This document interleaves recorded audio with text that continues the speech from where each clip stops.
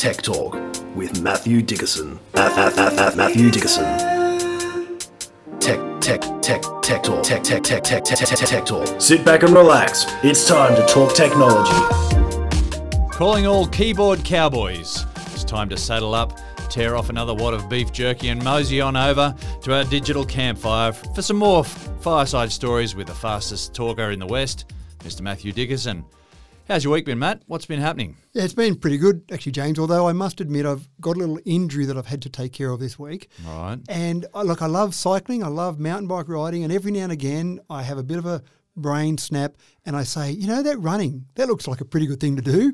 And I forget the last time that I ran. My knees don't like running, so I've been doing a bit of running. Aging joints. Oh, that's exactly it. Thank you for pointing that out. And I love parkrun. I love the whole concept of parkrun. I think the volunteers and the organisers of parkrun do a fantastic job. So when, at the end of last year, parkrun started back up again after our close down across the world for pandemic reasons, I thought, I'll go along and support parkrun. I'll go there and I'll do a bit of running. And I've been doing a little bit of that.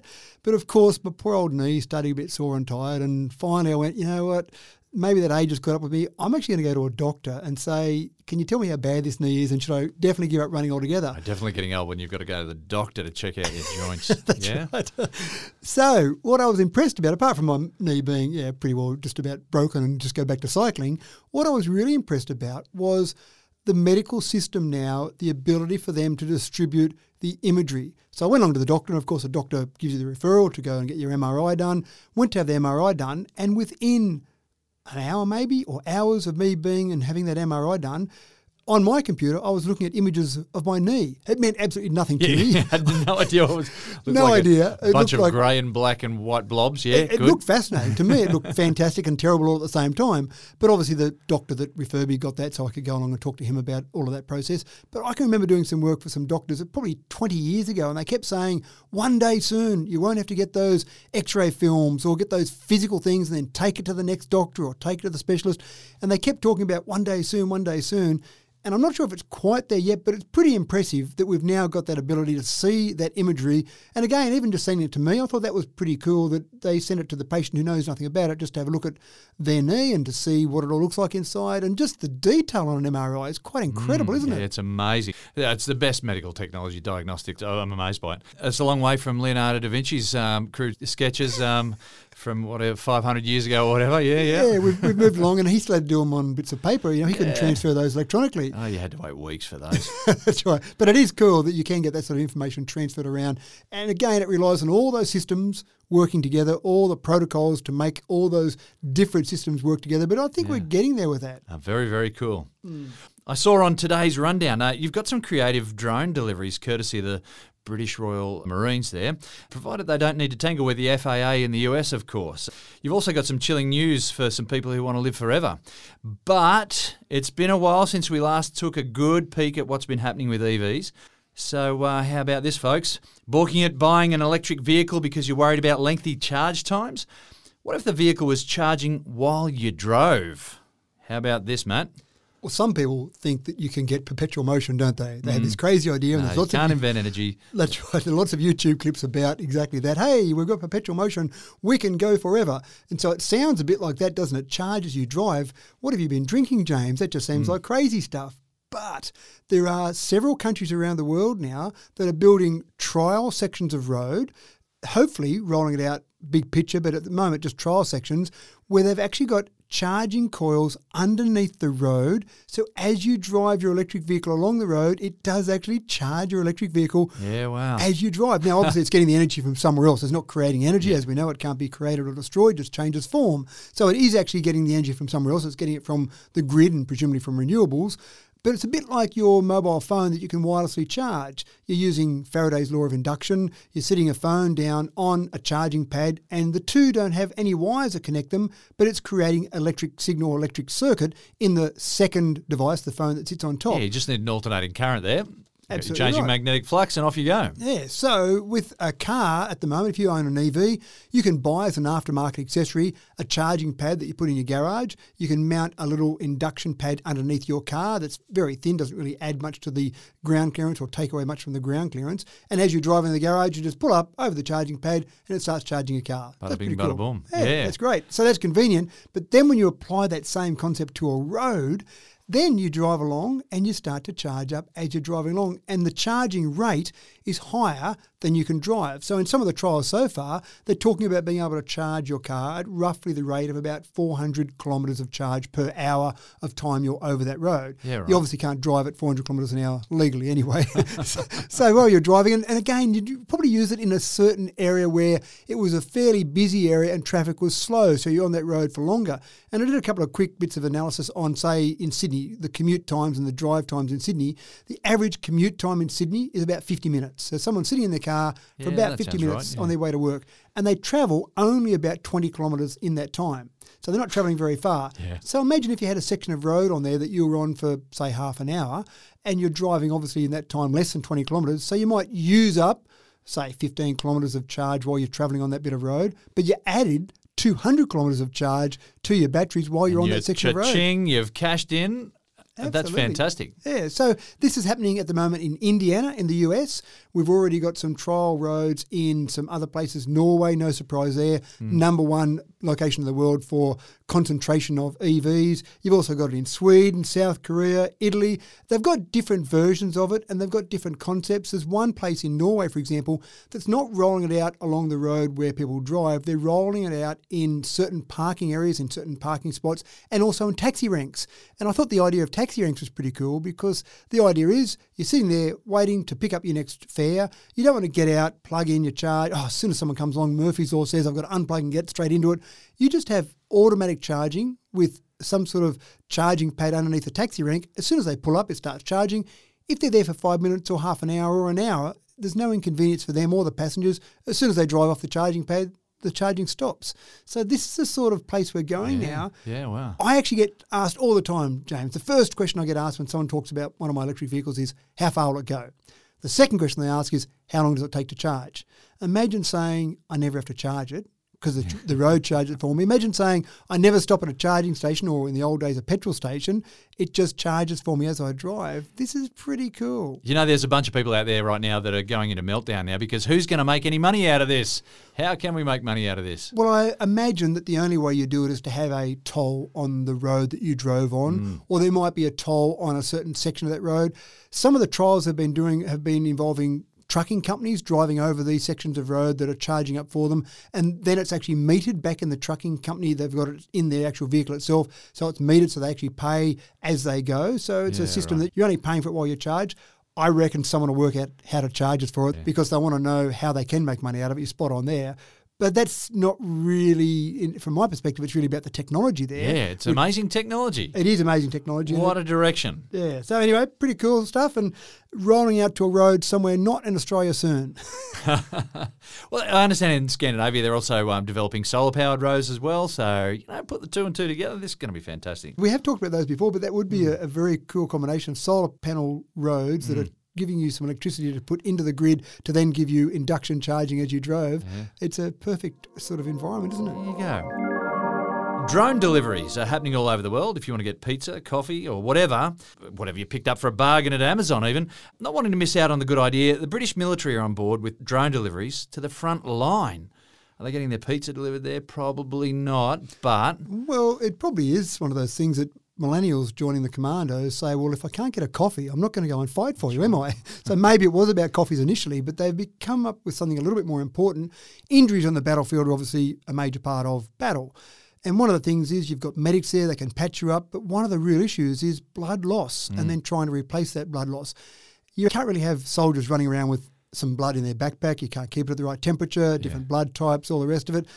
But they're now using drones to do blood deliveries, as you say, straight to the front line. You've got an injury out there in the battlefield, send in the drone with some blood and get that straight to where it needs to go. And obviously you can have it straight out of the refrigerator. It can get there very quickly. And as we've talked about before, drones are pretty hard to just knock out of the air. So you're probably a pretty good chance of getting that drone where it needs to go. They're not just your average drone that you go up to a little white goods retailer and say, I'll grab one of those, strap some blood to it and away we go. They're pretty serious drones. They've got a range of about 70 kilometres. So that's a fair way you can get from wherever your headquarters are or wherever the command station is out into the battlefield. They can carry 65 kilograms I've got some friends that only weigh 65 kilograms. They could be hanging off the bottom of this drone. Yeah, that's right. That's like the transport back to the base camp. That's right. Help, get me out of here.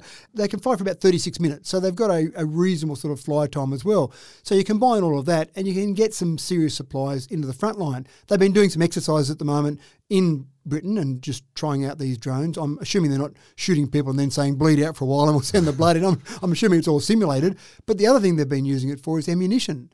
And that makes a lot of sense as well. Yeah. You can only carry so much ammunition on you. Then when you use up that ammunition, I mean, in the movies they never use up their ammunition. It always seems to go forever. But in real life, I assume it gets to the end. And then I kind of think that once you've run out of ammunition out in the battlefield, you're basically a target. You're no longer a soldier, you're a target. And the Monty Python Holy Grail sort of comes to mind. You run out of ammunition, you're sitting there and you go, run away. Because it wouldn't be very pleasant being out in the battlefield in the first place. And look, there's no reason why you couldn't have a swarm of drones. As we've talked about these swarms of drones, we're talking more than a dozen. We're talking 25, we're talking 50 or whatever. They can be landing there on the front line, either dropping off blood or dropping off ammunition, etc. Yeah. Now, is that official? Are they officially called a swarm of drones? Or are we trying to official. Right. Are we trying to get people to catch on to what we're saying? And next, we'll be seeing that reported in the New York Times or something. So the other part that I think is interesting here is often the military develops stuff, and they've got money and they've got needs to do it, and so they develop some really cool technology. And this is an example of that.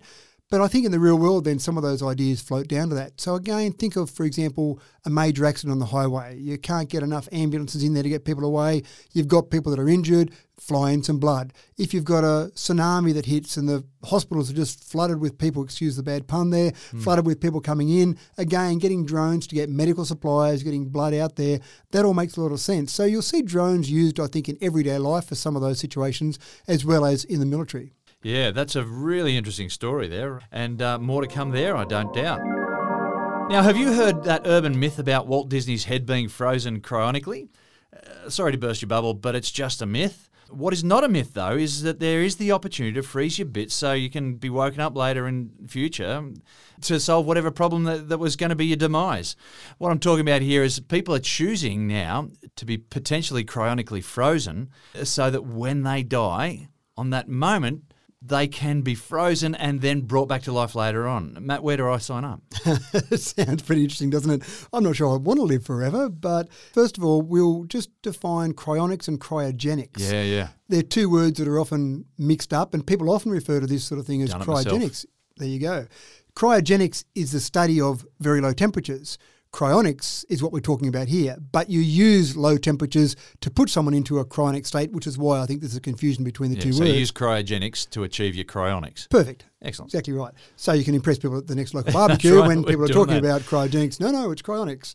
So this is really interesting. And at the moment, there's a bargain basement price. It's normally $150,000, James, but at the moment, you can get in at a founder's fee for only $50,000. Wow. This is the first facility we'll see here in Australia. Obviously, there are facilities overseas, and I used to always hear the joke about Walt Disney as well being in suspended animation, boom, boom.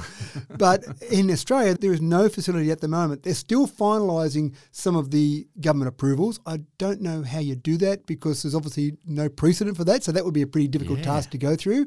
But they are making promises that they will freeze you, but no promises that they'll bring you back later on. The director of this organisation says, we don't know if you can do it. It looks great in the movies. We hope we can do it one day. But at this stage, well, we'll keep you there. We'll keep you in some sort of suspended or frozen state, but that's as far as our guarantee goes. Because the trick is bringing people back from that state, even when they were, let's say you froze something that was healthy. We're able to do it with embryos. We know that we can bring embryos out of that cryonic state, but they've got young cells that can be healed really, really quickly and easily, and they don't have as many as what we do. I think one of the issues is being able to stop yourselves from turning to mush on the inside when your water in your cells starts to rupture your cells. That's right, and they've been able to do it, as you say, embryos. The other thing they've been able to successfully do it with, which is a great sign for the future, is Russian roundworms. Okay. So the Russian roundworms have been able to do it, so surely we're not too far away.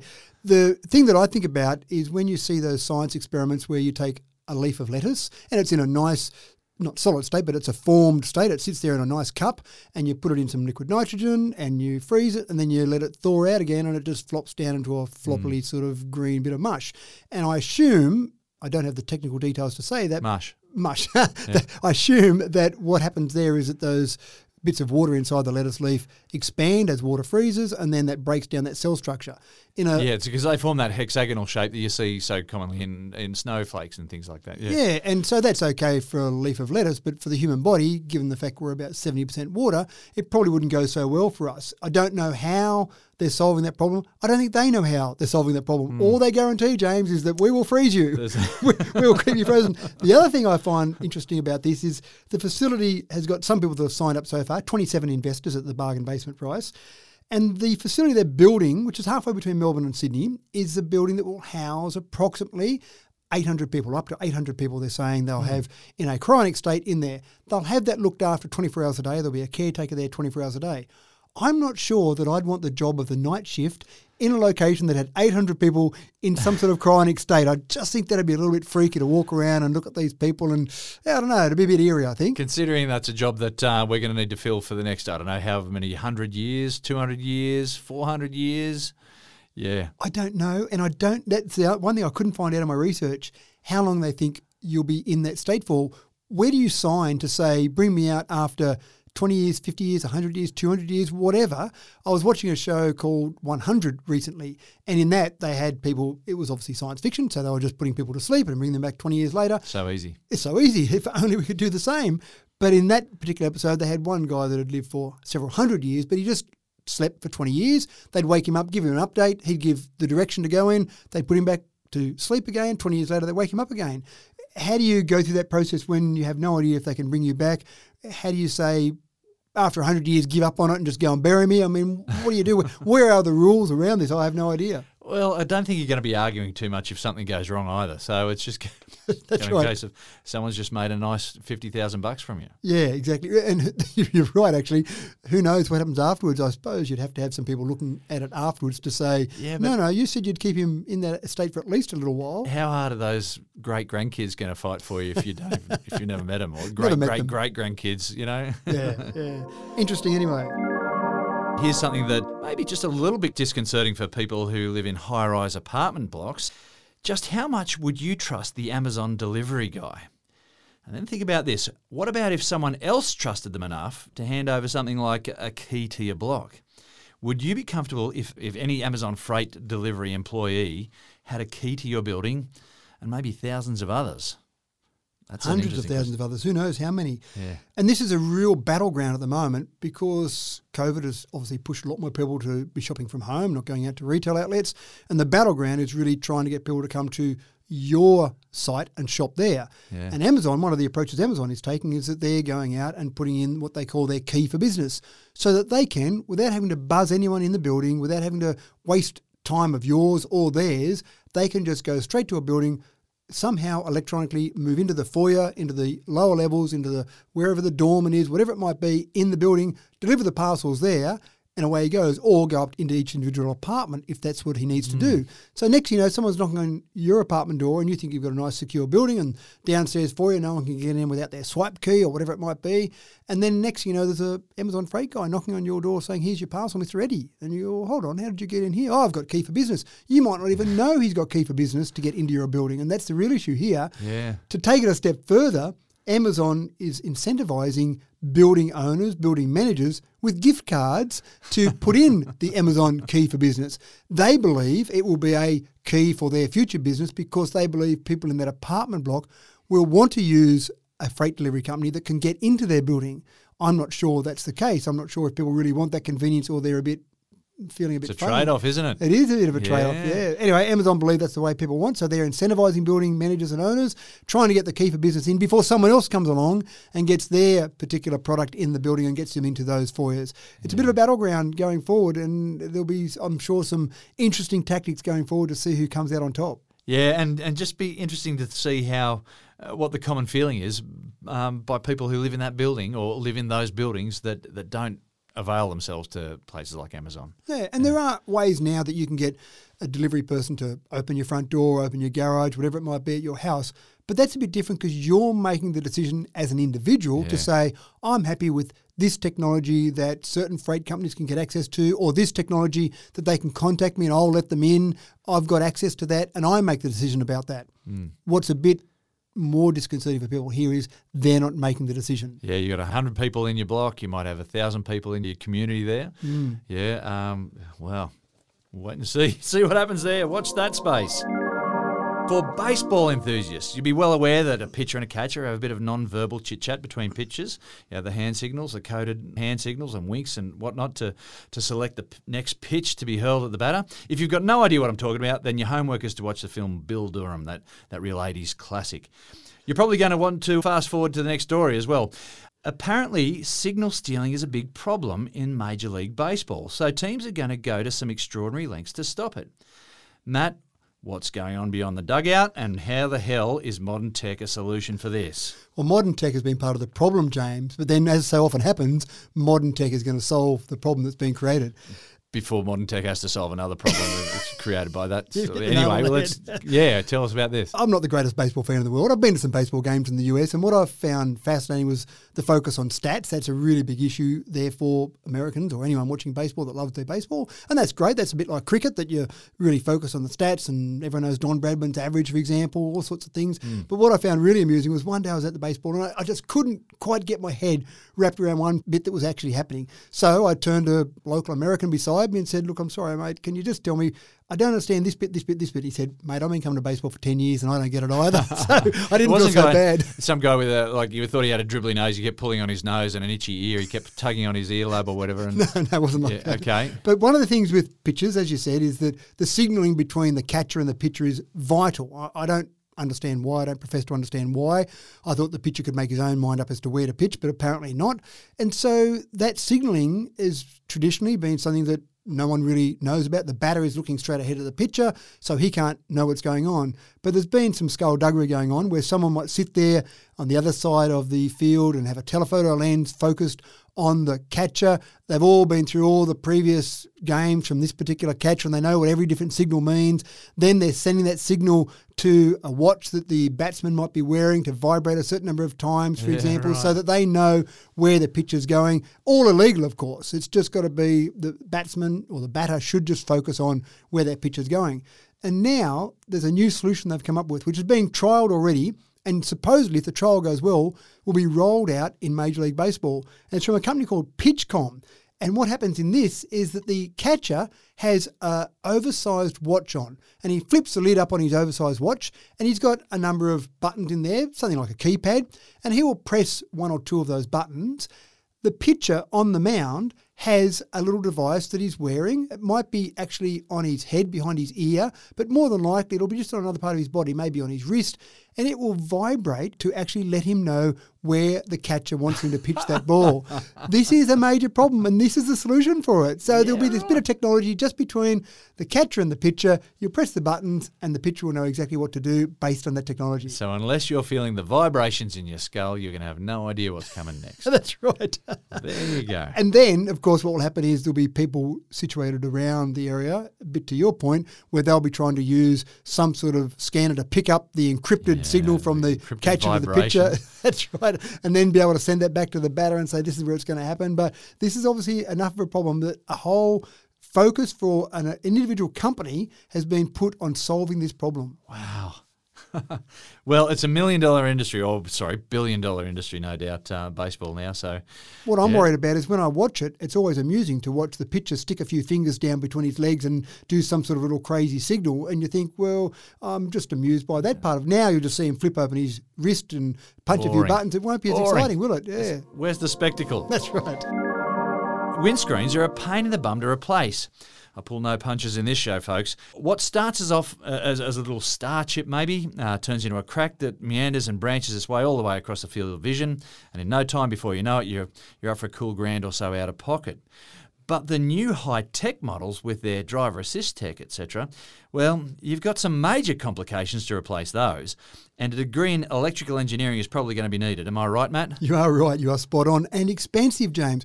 I had to replace 2 windscreens in 2 of my cars last year. One of them was $5,000 and the other one wasn't far shy of $5,000. My goodness, right. And this is the problem. The technology, as you've alluded to there, the technology in a windscreen is quite incredible. The old days, the windscreen had one job. That was to keep the wind out of your face. That was about it. Good luck if it did that. And maybe if it rained, it kept most of the rain out of your face as well, maybe a few leaks here and there. As we've progressed, we as a society, maybe insurance companies as well, have demanded that we get more technology in our vehicles. So we want to know when there's a high beam coming towards us so that we can automatically dim our high beam. We don't want to reach around and twist a stalk on our steering wheel if it starts raining and then we have to put our windscreen wipers on. We want to be able to just have windscreen wipers come on. That's right. Come on automatically. We also want some driver assistance so that we've got some either laser technology going through our windscreen, maybe some cameras going through our windscreen. All of this technology means that the windscreen itself is incredibly expensive. Now, they've been structural for some time, so they're obviously made of thicker glass, but that's pretty easy in terms of that. It's not really that big a deal having thicker glass, so it's a bit more expensive, but they're structural. They've got all this technology built into it. Then you've got to connect that technology. If you have a windscreen replaced, you've got to connect that technology back to the car. And to then talk with the computer within the car. That's right. And then the killer, this is the real killer, James, the recalibration of all that technology. And there are some locations in reasonably populated areas that I know of where they just don't have the calibration technology there for every different vehicle that's available. So when they replace the windscreen, hook it all back up to the various sensors, then they put it on a truck, send it off somewhere else. Send it back to the factory. To have 5-minute calibration done or recalibration done, then send it back and away you go. So that all adds up to incredible expense. Again, Sorry, how long does the recalibration take? Oh, probably 5 or 10 minutes. It's not that long a process to actually recalibrate it. Right. But again, insurance companies are paying for some of this process because there are insurance claims. In the past, you didn't worry about an insurance claim on your windscreen. Some of those insurance policies that say one windscreen a year will replace are suddenly changing those policies because they used to think it was $500 and now it's $5,000. But again, the insurance companies hopefully are still getting some benefits out of it because we've got fewer accidents because of this technology or less damage because of this technology. So hopefully that's helping, and hopefully the human aspect of it as well. We're having fewer people damaged or killed from car accidents because we've got this technology built in. But it is something that's a bit different now that you just don't think it's that easy, or you think it's easy. It's not that easy just to go and get a windscreen replaced. Goodness me. That's progress.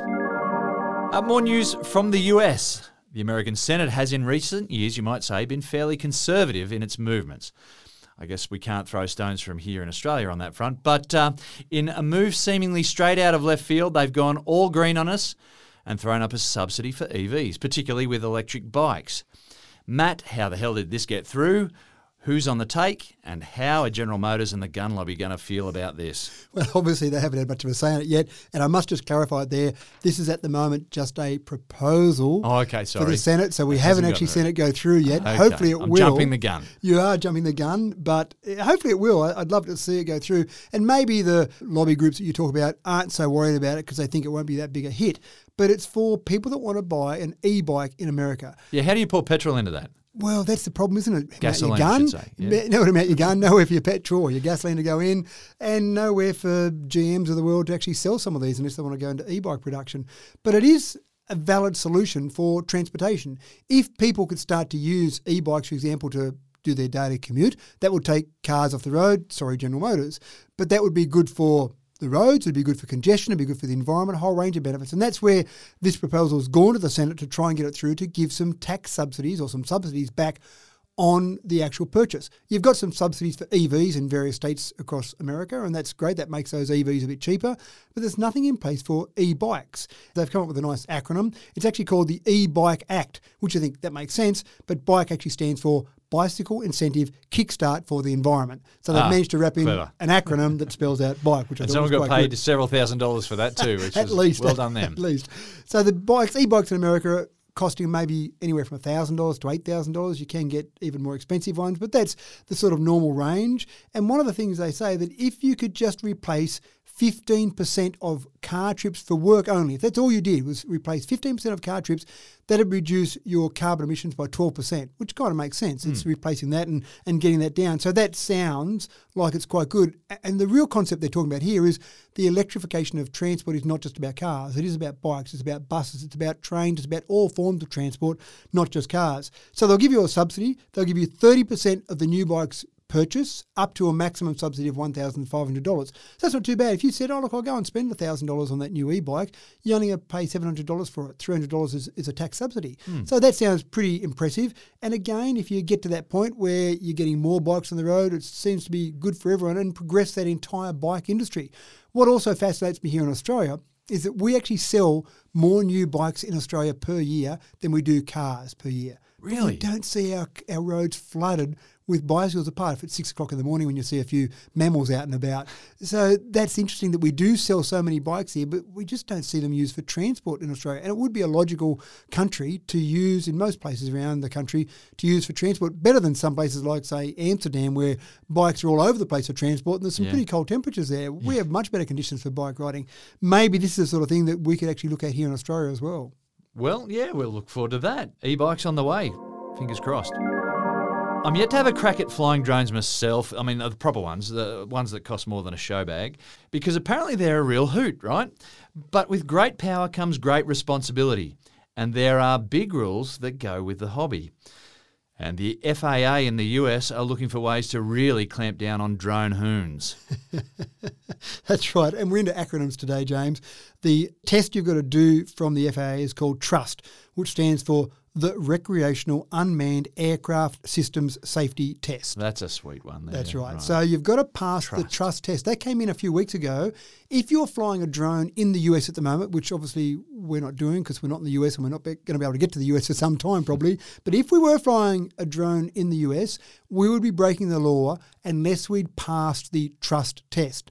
Now, passing the TRUST test... Drone flyer's driver's license, right? Well, not even that much, I don't think, because I did have a look at some of the questions on the TRUST test, and they were pretty simple questions, and you had unlimited tries at getting it right. If you just did it in one go, it was about 7 or 8 minutes, and you can keep going back. They'll give you the right answer if you get it wrong. You can keep going back and doing it again and again. Do you have any questions like, are you looking to blow anything up? No. Okay, they had questions about how high can I fly a drone? Right. Can I fly near an airport? So fairly simple questions like that. It applies for anyone flying a drone that weighs more than 249 grams, and that's most drones, apart from the ones, as you say, that you get out of a show bag, the little tiny ones that fly around for 2 minutes in your house. But any more serious drone that, you should have one of these flying licenses to be able to do it. And if anyone comes along and says, hey, Mr. Eddie, you're flying a drone there, show me your license, you've got to carry it with you and be able to show it to anyone that asks. I don't think most people would ask about it because they don't know about it yet, but it's probably a pretty good sign that the FAA is saying that this is an issue. People are flying them too high. They're going too close to airports. When we start to get more air traffic coming back once we're past our pandemic and air traffic resumes to something like normal, this may be a major problem, which is why they're getting in now to try and get some of these things in place before people start getting near airports and creating havoc. And plus, real enthusiasts are going to start building their own swarm. There it is again. And they've got to be able to control those swarms suitably for the FAA. I love it. Love it. Let's wind up for today with the latest news across the big EV companies. Well, I did promise last week, James, that I wouldn't do any cyber attack stories this week, and you've gotten away with it. I've kept to my promise. And we did have, for a little while there, I thought we were focusing on EVs a little bit, so we had a bit of a hiatus from EVs, and they just keep popping up everywhere, and I can't help myself. And It's an exciting field. It is an exciting field, so I thought I'd give a quick little wrap on just a few companies this week on where they're at and where they're headed. And I find some of these fascinating. Rivian is one that's just been doing a massive round of funding, and they've raised another $2.5 billion, that's billion with a B, another $2.5 billion. That adds to the $7.5 billion they've already previously raised. So they've raised $10 billion. And so I've never heard of them before. Never heard of them. And so far, they've sold 0 vehicles. So they've raised $10 billion. That's why you haven't heard of them. They've raised $10 billion. They've got no cars that you can actually go and buy yet. And this last successful fundraising was fully subscribed, so people jumped in all over it. Now, I must admit, they've got a few reasonable sized companies backing them. They've got Ford backing them. They've got Amazon backing them. They've got a contract with Amazon to make a bunch of delivery vehicles for Amazon. So you think that's a pretty good contract there. And I think one of the real secrets why people love the idea of Rivian, one of the secrets they've got is they've got their truck, their ute that comes out supposedly September, maybe October this year finally. And I think that will really take the American market by storm. We've seen the popularity of the F-150 already, so we'll see this be incredibly popular. And one of the things I love on the Rivian is they've got all the tricks that you can have with electric vehicle, like we saw in the F-150 with charging ports everywhere and the front that's got a refrigerator in it.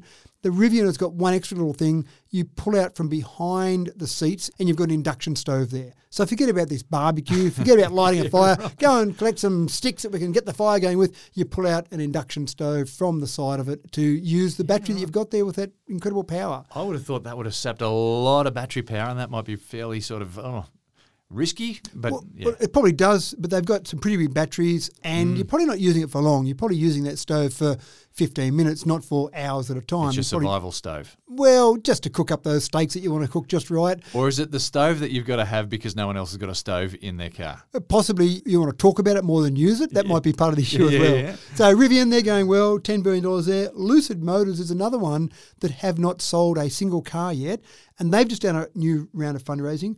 $4.5 billion they've just raised in some new capital as well.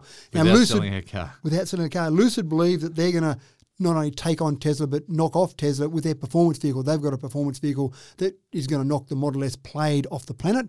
So they've got some pretty big claims there. So people believe in them and are backing them all the way. That's pretty big talk for someone who hasn't sold a car yet. That's exactly right. Now, Mercedes-Benz have sold a car, and they've just started introducing the electric vehicle to their range, or electric vehicles to their range. They'll even bring some to Australia. They're saying that by 2025, they will no longer develop any petrol or any diesel-powered cars at all. They'll keep selling the existing ones. No new development after 2025. That's a big commitment. Yeah. It is a big commitment. By 2030, they believe that they'll really be selling minimal numbers. Maybe in Australia, they'll still be selling some petrol or diesel-powered cars, but they really think around the world, their whole shift will be towards EVs. And one of the things that the person that I heard interviewed about this pointed out was that the electric vehicle market seems to have focused on the luxury car market to begin with, probably because they're a bit more expensive with the batteries. And Mercedes-Benz said, well, that's our market. That's our entire market, is the whole luxury car market. Why aren't we there? So they're focusing on that and really trying to get there. And then last of all, Tesla just brought out their latest figures for the second quarter of this calendar year, and they sold 206,000 vehicles in that quarter. Keeping on at that rate, obviously, they're getting up close to the million mark. It wasn't that many years ago that people scoffed at the idea of Tesla even hitting 100,000 vehicles in a year. To get close to that million vehicle mark is quite incredible. Yeah, some really special things coming out of there, and it really interests me about the direction that Mercedes-Benz have gone. Does it mean we're getting their scraps in 10 years? Are we getting the Mercedes-Benz scraps? Is that right? Absolutely. Being here in Australia? While we've got our current policies in place, I think we'll get a lot of scraps. That is one frustration that people have often expressed to me, is that they say, gee, I want to get into the electric vehicle market, and I saw this great model the other day, and they rattle off the specs to it.